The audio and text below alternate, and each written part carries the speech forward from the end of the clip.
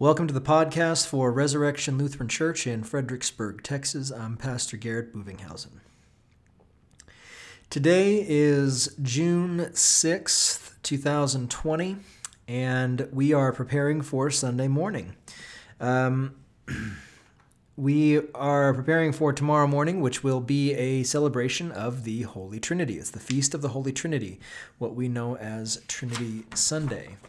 And on Trinity Sunday, we do most things the same, but we get to focus on the doctrine of the Holy Trinity, which is what we're going to do today a little bit. I'm going to try to keep it to 30 minutes. It's kind of a tough thing to do when talking about the Holy Trinity, but we're going to give it a shot. And before we get started, though, let's start with a word of prayer with the collect for this coming Sunday. So let us pray. Almighty and everlasting God, you have given us grace to acknowledge the glory of the eternal Trinity by confession of a true faith and to worship the unity in the power of the divine majesty. Help keep us steadfast in this faith and defend us from all adversities. For you, O Father, Son, and Holy Spirit, live and reign, one God, now and forever. Amen. So, one thing that's different about Trinity Sunday is that, we focus a lot on the Holy Trinity. And one of the things we do in focusing on the Holy Trinity is we typically, when you're in the divine service or in some service, you usually do a confession of one of the three ecumenical creeds. In a prayer service, usually it's the Apostles' Creed, that's the baptismal creed, and the daily creed. So if you have daily prayer, you would say the Apostles' Creed every single day to remind you of your baptism and what you confessed in faith and on that day, or what people confessed on your behalf, until you could grow up and confess with your lips what you already believe in receiving holy baptism. So we get these things. We have these creeds, and typically the Apostles' Creed, like I said, is saved for daily. We in our congregation at prayer, which you can find on our website, resurrectionfbg.org. I know I haven't plugged the website too much, but you can find a lot of things on there. We have a lot of links to different resources and different things to help you out in your faith. We also have our congregation at prayer handout that we do every week. If you want to pray along with us, we have an order of meditation and prayer. And within that, we begin in the name of the Father, and of the Son, and of the Holy Spirit, reminding us of our baptism. And then right after that, we get into the Apostles' Creed. It's the baptismal creed. So we get into that, and on Divine Service Sundays, which at Resurrection we have Divine Service with Holy Communion every single week, we confess our Christian faith using the words of the Nicene Creed. And the Nicene Creed is typically reserved for those times of receiving communion, and the Athanasian Creed liturgically is only saved for celebrating the Holy Trinity on Trinity Sunday. It's only for that one Sunday out of the church year, because it's just so long. And thankfully, in the Lutheran Service Book, they have divided up the Athanasian Creed into verses. And then so for this Sunday, for here at Resurrection, we will divide it up by whole verse. But before we get started into our readings, since the focus is the Holy Trinity, and because we're celebrating the Holy Trinity, that takes precedence, and that is the focus. Kind of like at Pentecost, the event of Pentecost was the focus, but on Holy Trinity Sunday, we focus on the doctrine of the Holy Trinity. And we look at the Athanasian Creed specifically, and I'll just pick a few things here. If you have your Lutheran Service Book, you can open it to page 319. And on page 319, you see the Athanasian Creed, and I'll just read this little introductory paragraphs before the Athanasian Creed gets started here. It says, in the early 4th century, a North African pastor named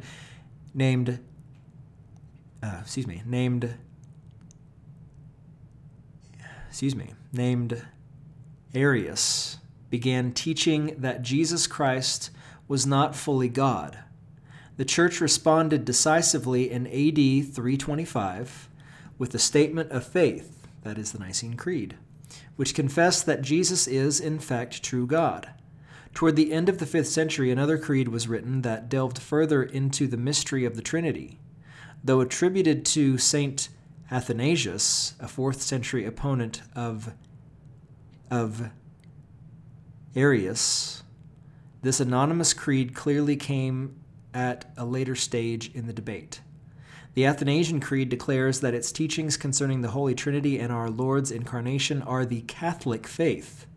In other words, this is what the true church of all times and in all places has confessed. More than 15 centuries later, the church continues to confess this truth, confident that the triune God, Father, Son, and Holy Spirit, has given himself for our salvation. The following translation may be spoken responsibly by whole verse. All right, so we do that. We're doing that here at Resurrection tomorrow, and that might throw some people off because it starts off. First verse of the Athanasian Creed, as we've divided it in the Lutheran Service Book, is, "Whoever desires to be saved must above all hold the Catholic faith." Now, what do we do with that? We're Lutherans, and you might hear some people say, it's like, well, Catholic? We're not Catholic. We're Lutherans. Or, others might say, we're Protestant or something. But, well, we're not going to get into the whole debate of what Protestant means and what Catholic means, except to say that the Catholic faith is a cognate. It's what I think it's the right word. It's a word that is transliterated from the Greek, which is like katholikos, which means a part of the whole, or I think it means it's translated as universal. All right, and whenever you see a lowercase c, that's why we say we're Catholic, small c. When you see that it's a small c Catholic, that means that we are just part of the universal church, the church that has always been in the world. We believe as Christians have always believed. And some people might say, well, you took the Nicene Creed and you took out the word Catholic, and it's more proper to say Catholic in the Nicene Creed, where you say, let me see here. When you say, I believe, I believe in the one holy Christian and apostolic church. The original form of that for us, or at least the more traditional form for us in our older hymnals, is I believe in the one holy Catholic and apostolic church. But the thing is that you even see on the footnote there on page 191 in the hymnal, which is from Divine Service Setting 3, it says, the ancient text reads Catholic, meaning the whole church as it confesses the wholeness of Christian doctrine. This isn't, switching it to Catholic or switching it to Christian church is not some slight against Roman Catholics or whatever to distinguish us and to say that they're not Christian or something. It's just, that's literally what it means. It means to be Christian. It means to be a part of the Christian church, the universal church of Christ. So let's not read too much into that. Let's not go too far into saying, who's Catholic and who's not, but just say that we're the Christian church, although really the Lutheran church, we believe that we are the visible church on earth. We have the true doctrine. We have the right teachings of God as confessed in Holy Scripture that are echoed in our confessions, but we're not going to go into that right now. But we are saying this, that whoever confesses this creed and confesses it and holds it to be true, they are part of the one true church, right? And we can't say exactly who that is, but God knows, and we pray that all would believe this. So it is interesting, though, that in the Athanasian Creed, it's very repetitious, but it's really hammering home the aspect of the persons of the Trinity, that we see a lot of things like the Father is one person, the Son is another, and the Holy Spirit is another. It's really harping on the persons of the Trinity, but the unity of the Trinity. So in their they hold I'm really trying to be hard. It's really hard not to talk about, not to get into certain things, because you want to. This is one of the main things about getting into the issue and the doctrine of the Holy Trinity, is that you want to make things simplified for people. And you really need to stick to pure doctrine and pure teaching on this. And the Athanasian Creed is the youngest creed we have, so it's very good at really fleshing out and really driving home the things we need to understand when it comes to the distinction of the persons, but the unity of them in the triune Godhead. To say that, well, here, let me just read it real quick. See if I can. I'll read it real quick for the sake of going through it. Whoever desires to be saved must above all hold the Catholic faith. Whoever does not keep it whole and undefiled will without doubt perish eternally. And the Catholic faith is this, that we worship one God in Trinity, and Trinity in unity, neither confusing the persons nor dividing the substance. For the Father is one person, the Son is another, and the Holy Spirit is another. But the Godhead of the Father and of the Son and of the Holy Spirit is one. The glory equal, the majesty co-eternal. Such as the Father is, such is the Son, and such is the Holy Spirit. The Father, uncreated, the Son, uncreated, the Holy Spirit, uncreated. The Father, infinite, the Son, infinite, the Holy Spirit, infinite. The Father eternal, the Son eternal, the Holy Spirit eternal. And yet there are not three eternals, but one eternal. Just as there are not three uncreated or three infinites, but one uncreated and one infinite. In the same way, the Father is almighty, the Son almighty, the Holy Spirit almighty. And yet there are not three almighties, but one almighty. So the Father is God, the Son is God, the Holy Spirit is God. And yet there are not three gods, but one God. So the Father is Lord, the Son is Lord, the Holy Spirit is Lord, and yet there are not three Lords, but one Lord. Just as we are compelled by the Christian truth to acknowledge each distinct person as God and Lord, so also we are prohibited by the Catholic religion to say that there are three gods or lords. The Father is not made, nor created, nor begotten by anyone. The Son is neither made nor created, but begotten of the Father alone. The Holy Spirit is of the Father and of the Son, neither made nor created, but begotten, nor begotten, get that right, nor begotten, but proceeding. So the Holy Spirit is of the Father and of the Son, neither made nor created, nor begotten, but proceeding. Thus there is one Father, not three fathers, one Son, not three sons, one Holy Spirit, not three Holy Spirits. And in this Trinity, none is before or after another, none is greater or less than another, but the whole three persons are co-eternal with each other and co-equal, so that in all things, as has been stated above, the Trinity in unity and unity in Trinity is to be worshipped. Therefore, whoever desires to be saved must think thus about the Trinity. But it is also necessary for everlasting salvation that one faithfully believe the incarnation of our Lord Jesus Christ. Therefore, it is the right faith that we believe and confess that our Lord Jesus Christ, the Son of God, is at the same time both God and man. He is God, begotten from the substance of the Father before all ages, and he is man, born from the substance of his mother in this age. Perfect God and perfect man, composed of a rational soul and human flesh, equal to the Father with respect to his divinity, less than the Father with respect to his humanity. Although he is God and man, he is not two, but one Christ. One, however, not by the conversion of the divinity into flesh, but by the assumption of the humanity into God. One altogether, not by confusion of substance, but by unity of person. For as the rational soul and flesh is one man, so God and man is one Christ, who suffered for our salvation, descended into hell, rose again the third day from the dead, ascended into heaven, and is seated at the right hand of the Father, God Almighty. From thence he will come to judge the living and the dead. At his coming all people will rise again with their bodies and give an account concerning their own deeds.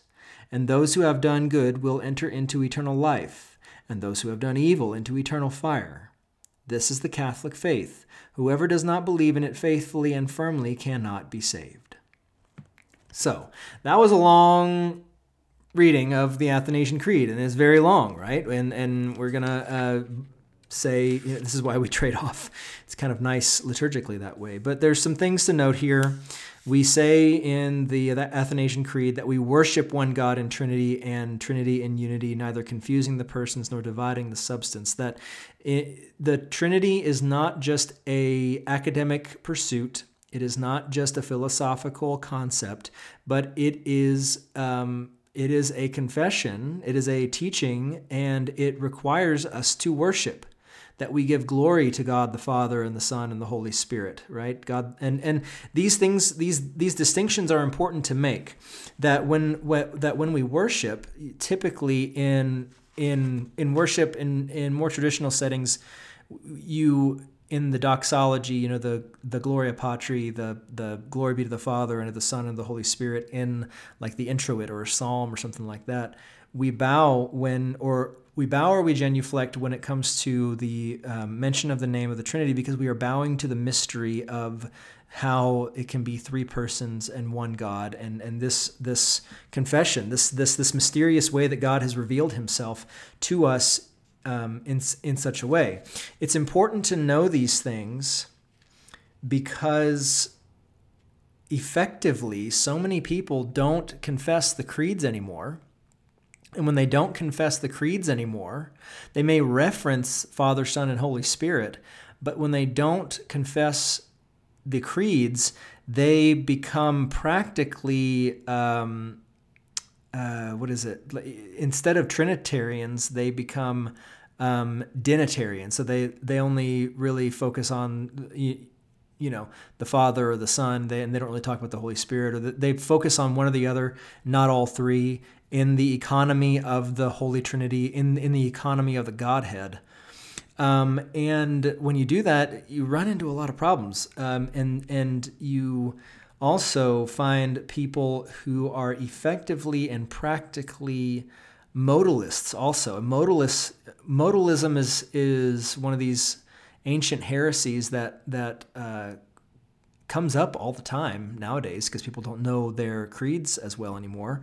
It comes up all the time that God is, they want to confess one God, but they want to reconcile what it means to worship the Trinity. And so they say, well, God takes on different modes, different masks, as it were. He changes the mask depending on what the work is. If it's the work of the Father, he puts on the mask of the Father. If it's the Son, he puts on the mask of the Son, and also for the Holy Spirit. And so you get this thing, but that's terrifying because, God,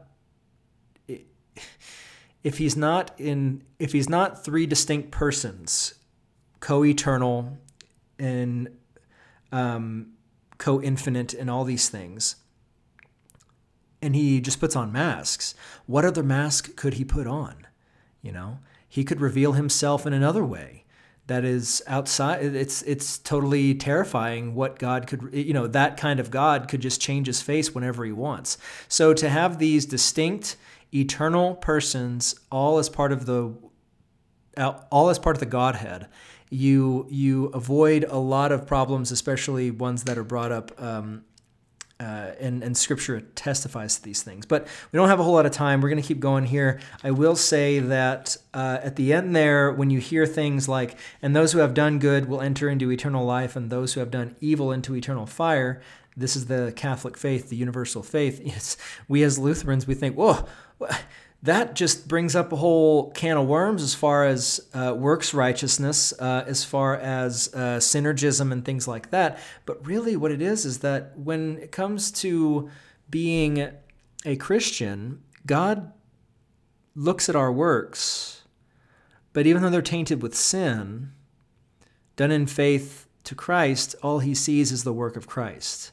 So God imputes his righteousness to us for the sake of the Son, Jesus Christ, that his work, his good work, is seen through us. And it also makes it clear that Christians naturally do good works, right? It's not that good works make the Christian, it's that the Christian does good works. And we shouldn't get these things confused, thinking, oh, well, I guess I got to do good things in order to in order for God to smile upon me. No, we do these things in faith, and God sanctifies our work when we are working according to His will. So that's just the very scratching the surface of it all. I'm going to move on now, though, to our readings, because with this understanding of the Holy Trinity, and I hope I haven't confused anybody. If you are confused by it, you can give me, you can send me a message. You can go to our website, resurrectionfbg.org. There's a contact tab there, and you can see my bio on there and send me an email, because my email's there. So if you have questions about the Holy Trinity or anything that has to do with faith, please give me a ring, send me a message, things like that. Excuse me. And I'd be glad to clear things up, because I can only say so much in this short episode for prepping for Sunday.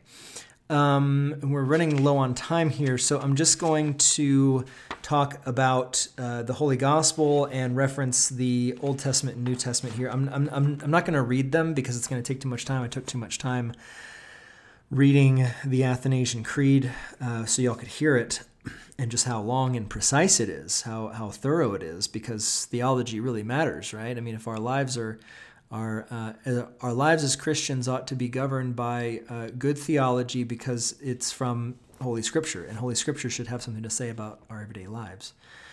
But the Holy Gospel is from John chapter 3, verses 1 through 17. I'm not going to quote it, but we do, you might have heard, 3:17, right? That includes John 3:16, right? So we understand here that in John chapter 3, this is where we see Nicodemus, who is a Pharisee, is a ruler of the Jews, coming and talking to Jesus. And he is inquiring of him, saying, Rabbi, we know that you are a teacher come from God, for no one can do these signs that you do unless God is with him. And Jesus answers, truly, truly, I say to you, unless one is born again, he cannot see the kingdom of God. Now, what is this talking about? Well, it depends on who you ask.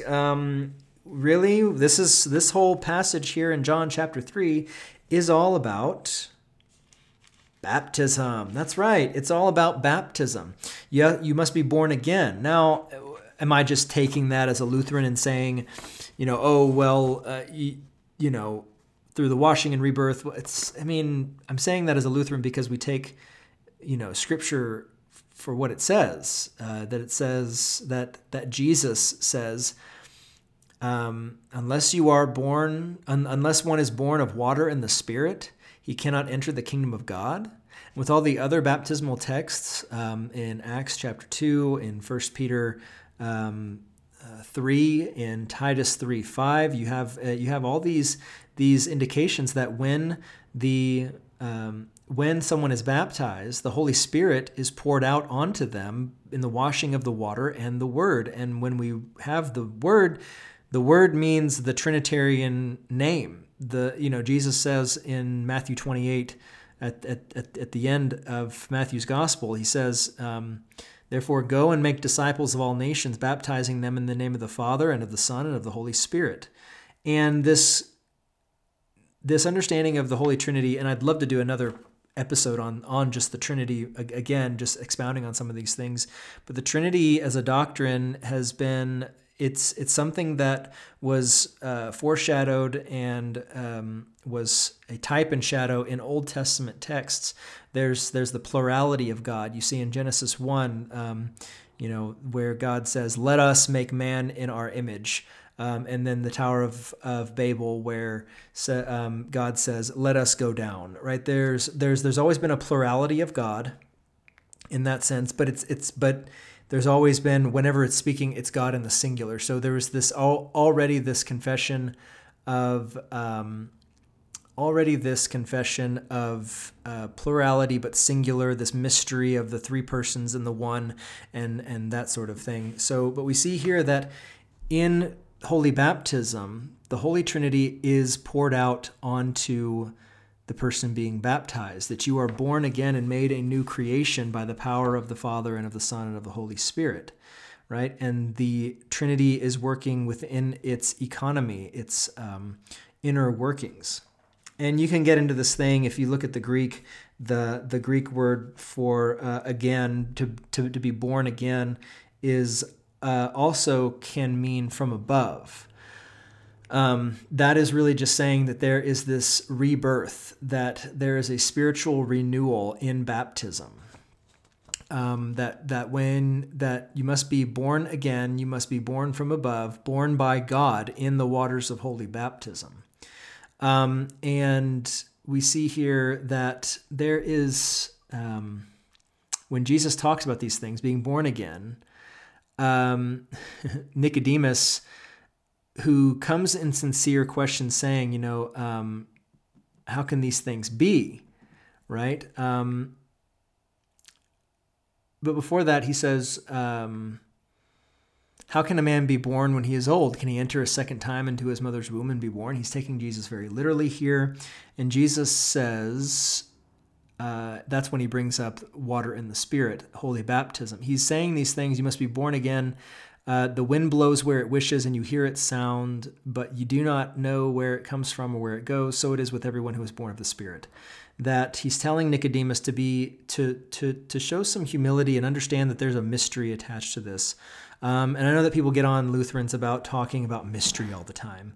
But there is a mystery attached to the holy sacraments, that God is working in these means by the power of his word attached to the elements, and also just the power of God's word in these means of holy baptism with the water and the triune name, that there is something happening, and that he's also saying, there's so much here, I'm just trying to fit it all in, sorry y'all, that he brings up this interesting point that Jesus says, Moses lifted up the serpent in the wilderness, so must the Son of Man be lifted up, that whoever believes in him may have eternal life. It's the story from Numbers, I believe, or I could be wrong.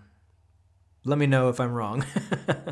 But it's the story about how the people cursed God and Moses, and God sent fiery serpents to bite the people, and some people died as judgment.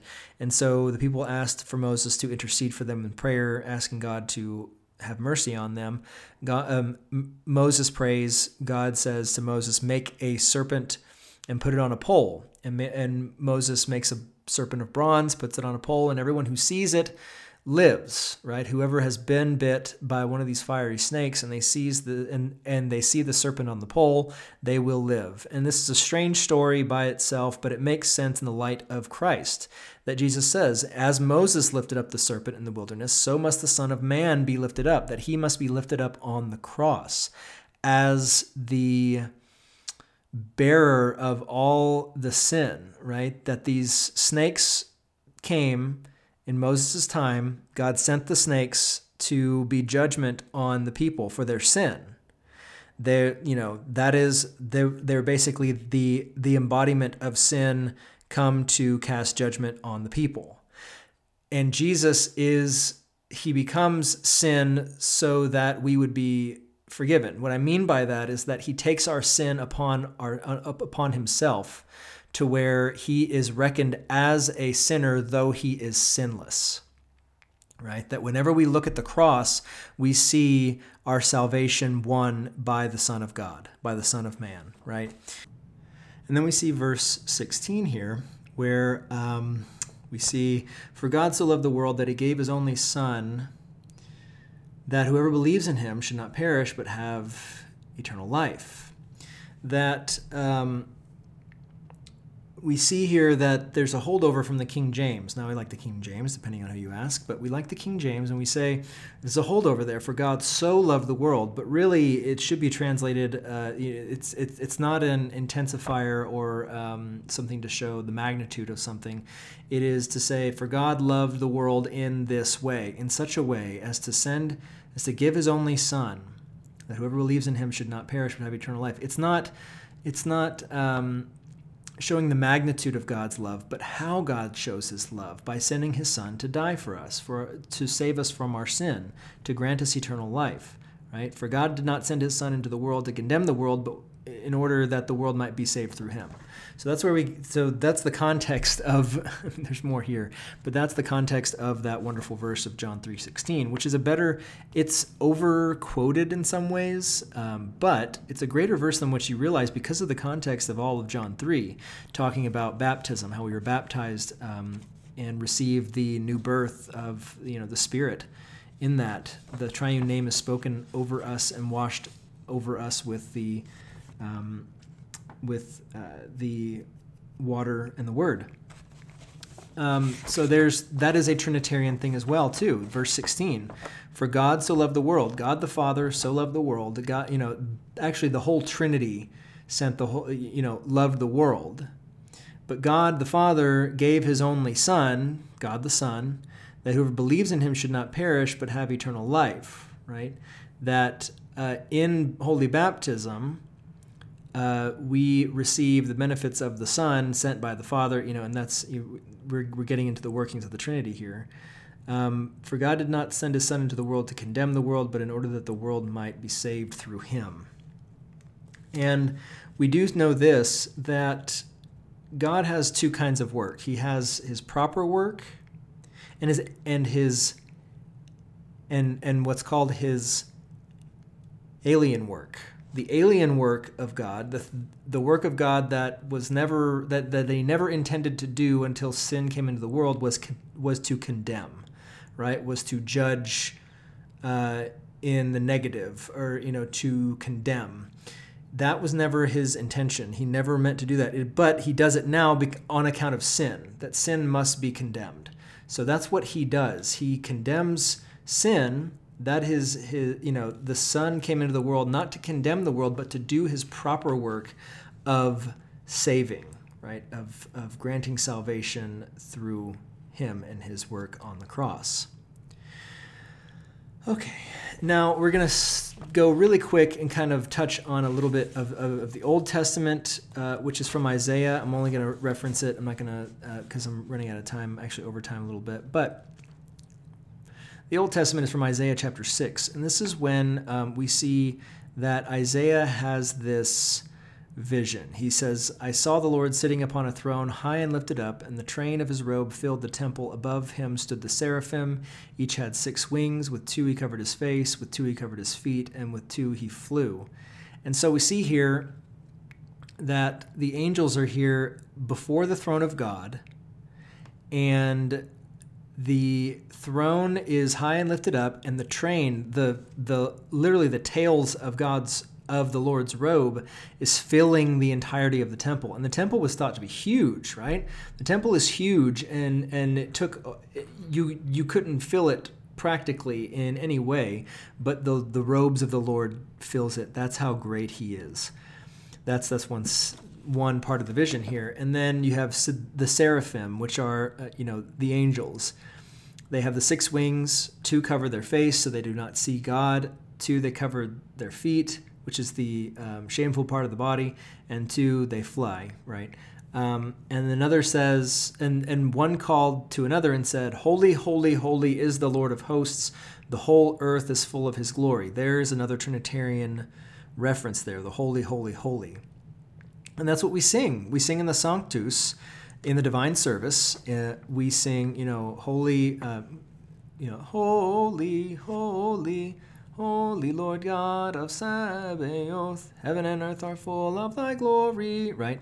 So we sing this, and it's not just something that's nice that we sing every Sunday, but it is a confession that we are singing the angelic hymn.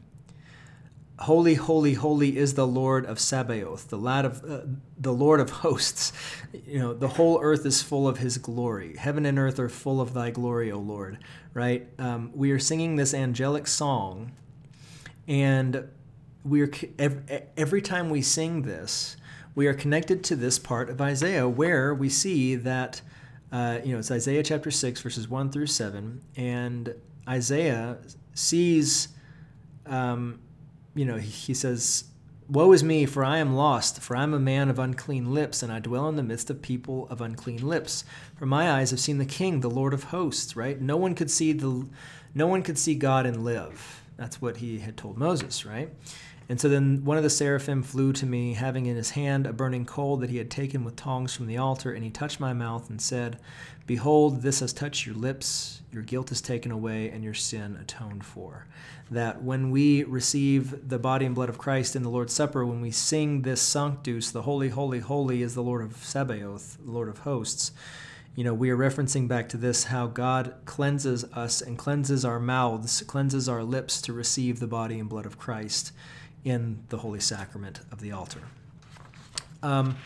Something to keep in mind for that, right? And we are singing Holy, Holy, Holy in the presence of the readily present Trinity. That God is present everywhere, but in the divine service, in the sacrament of the altar, God specifically is in that place with his word and his sacraments, right?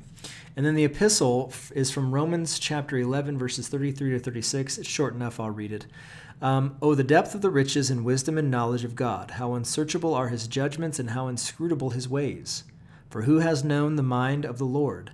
Or who has been his counselor? Or who has given a gift to him that he might be repaid? For from him and through him and to him are all things. To him be glory forever. Amen." So we see here that there's a Trinitarian statement there as well. At the end of Romans, "For from him and through him and to him are all things." From him, from God the Father, God the Creator, the one who has created and sustains all things in this world. Through him, through the Lord Jesus Christ, and to him, and sometimes in the Greek you can say in him, that, we have the from him, the Father, through him, the Son, and to him, the Holy Spirit, by whom and in whom we are granted faith and knowledge of salvation, right? But we also remember this from Romans chapter 11, verse 33. "Oh, the depth of the riches and wisdom and knowledge of God! How unsearchable are his judgments and how inscrutable his ways!" Meaning that there is only so far we can go in understanding who God is in his entirety. The Trinity in itself, reading the Athanasian Creed, it's mind-boggling, but in eternity, we will fully understand the Trinity. It will be revealed to us. Our sinful nature will be cleansed away, it will be washed away, and fully and completely to the point where we will say, "Oh, I get it now. I get the Trinity." But right now, because of our fallen understanding, God has only revealed himself so much to show us through Holy Scripture just who he is and what he does and how he acts to save us, right? And to do the work that that he must do on account of his love for his creation. So that's about it. I know that's not, there's so much more to get into with the Trinity, but we confess what we confess according to Scripture. Where Scripture speaks, we speak. Where Scripture remains silent, we remain silent, and we only say amen, let it be so, according to God's will. And we go forward here knowing that we as Christians are in the midst of kind of an interesting time. This is, June 6th, 2020. We've had the coronavirus. We've had the pandemic, right? We've had now the horrible death of George Floyd in Minneapolis. And there's all kinds of opinions and thoughts about this, commentary, solutions people are putting forward. There's a lot of talk about identity, and a lot of people are talking about identity in terms of race. And people who purport to have the solutions keep talking about the solutions being race-based in some ways, talking about white privilege, talking about, some sort of education or something like that about the disparities between the races. But the thing is that Christians, while race is a reality, And yes, there are people with different skin tones and colors. But the thing is that with Christians, that doesn't, race as a division shouldn't matter. It doesn't matter as a Christian that Jesus Christ didn't die for black people only. He didn't die for white people only. He didn't die for brown people only, or, yellow, purple, green, whatever you want to say. He died for all people, that all races, every knee shall bow and every tongue shall confess, no matter the skin color, no matter the background, no matter the tribe or whatever. Jesus died for all. And we as Christians should hold on to that truth and proclaim that truth as much as possible, because this world wants us to find our identity in the things that are external, the things that are of this world, race, sexual preference, sexual orientation, income, all these things the world wants to try and pin on us to divide us in some way and to keep us all in our little groups. That's just the world. That's not a right or left thing. That's just the world, the sinful world that is, that Satan is pulling the strings on. But we as Christians find our identity in Christ. We find our identity in the Holy Trinity. That the Holy Trinity, the name of the Father and of the Son and of the Holy Spirit. It is interesting that singular name, but the three persons, the name of God, the Father and of the Son and of the Holy Spirit, is poured out on you in your holy baptism. That when you are baptized, you receive the Holy Spirit. You receive the gift of faith, the gift of belief in God the Father who has created you, in God the Son who has redeemed you, and in God the Holy Spirit who sanctifies you, right? And who brings you closer to Christ. So right now we're facing a lot of questions about race, a lot of questions about identity, and we as Christians should consider certain aspects of the conversation, but remember always that we have the solution. The solution is Christ dying for all, no matter their skin color or whatever. That we do not withhold the gospel from anyone because of their skin tone. We do not condemn someone only because of their skin tone, all right? It doesn't have anything to do with that. It has to do with the free gift of God's grace and salvation for all people. And we should be ever more, shouting that, especially now with everyone trying to come up with some sort of solution that is most likely going to cause a lot of pain and turmoil, as the world and Satan is wont to do. But God's grace and peace be with you. May God, smile upon you in all this. If you are in an affected area, be safe. God's peace be with you. We are praying for you. And we pray that there will be an end to this pandemic. We'll pray that there will be an end to the violence and the riots and the looting and the destruction that is being made. And we pray that we will be able to have peace in this world, but knowing that true peace will come when Christ returns on the last day. So for that, we continue to pray, Amen. Come quickly, Lord Jesus. Amen. And until that day comes, may the grace of our Lord Jesus Christ and the love of God and the communion of the Holy Spirit be with you all. Amen.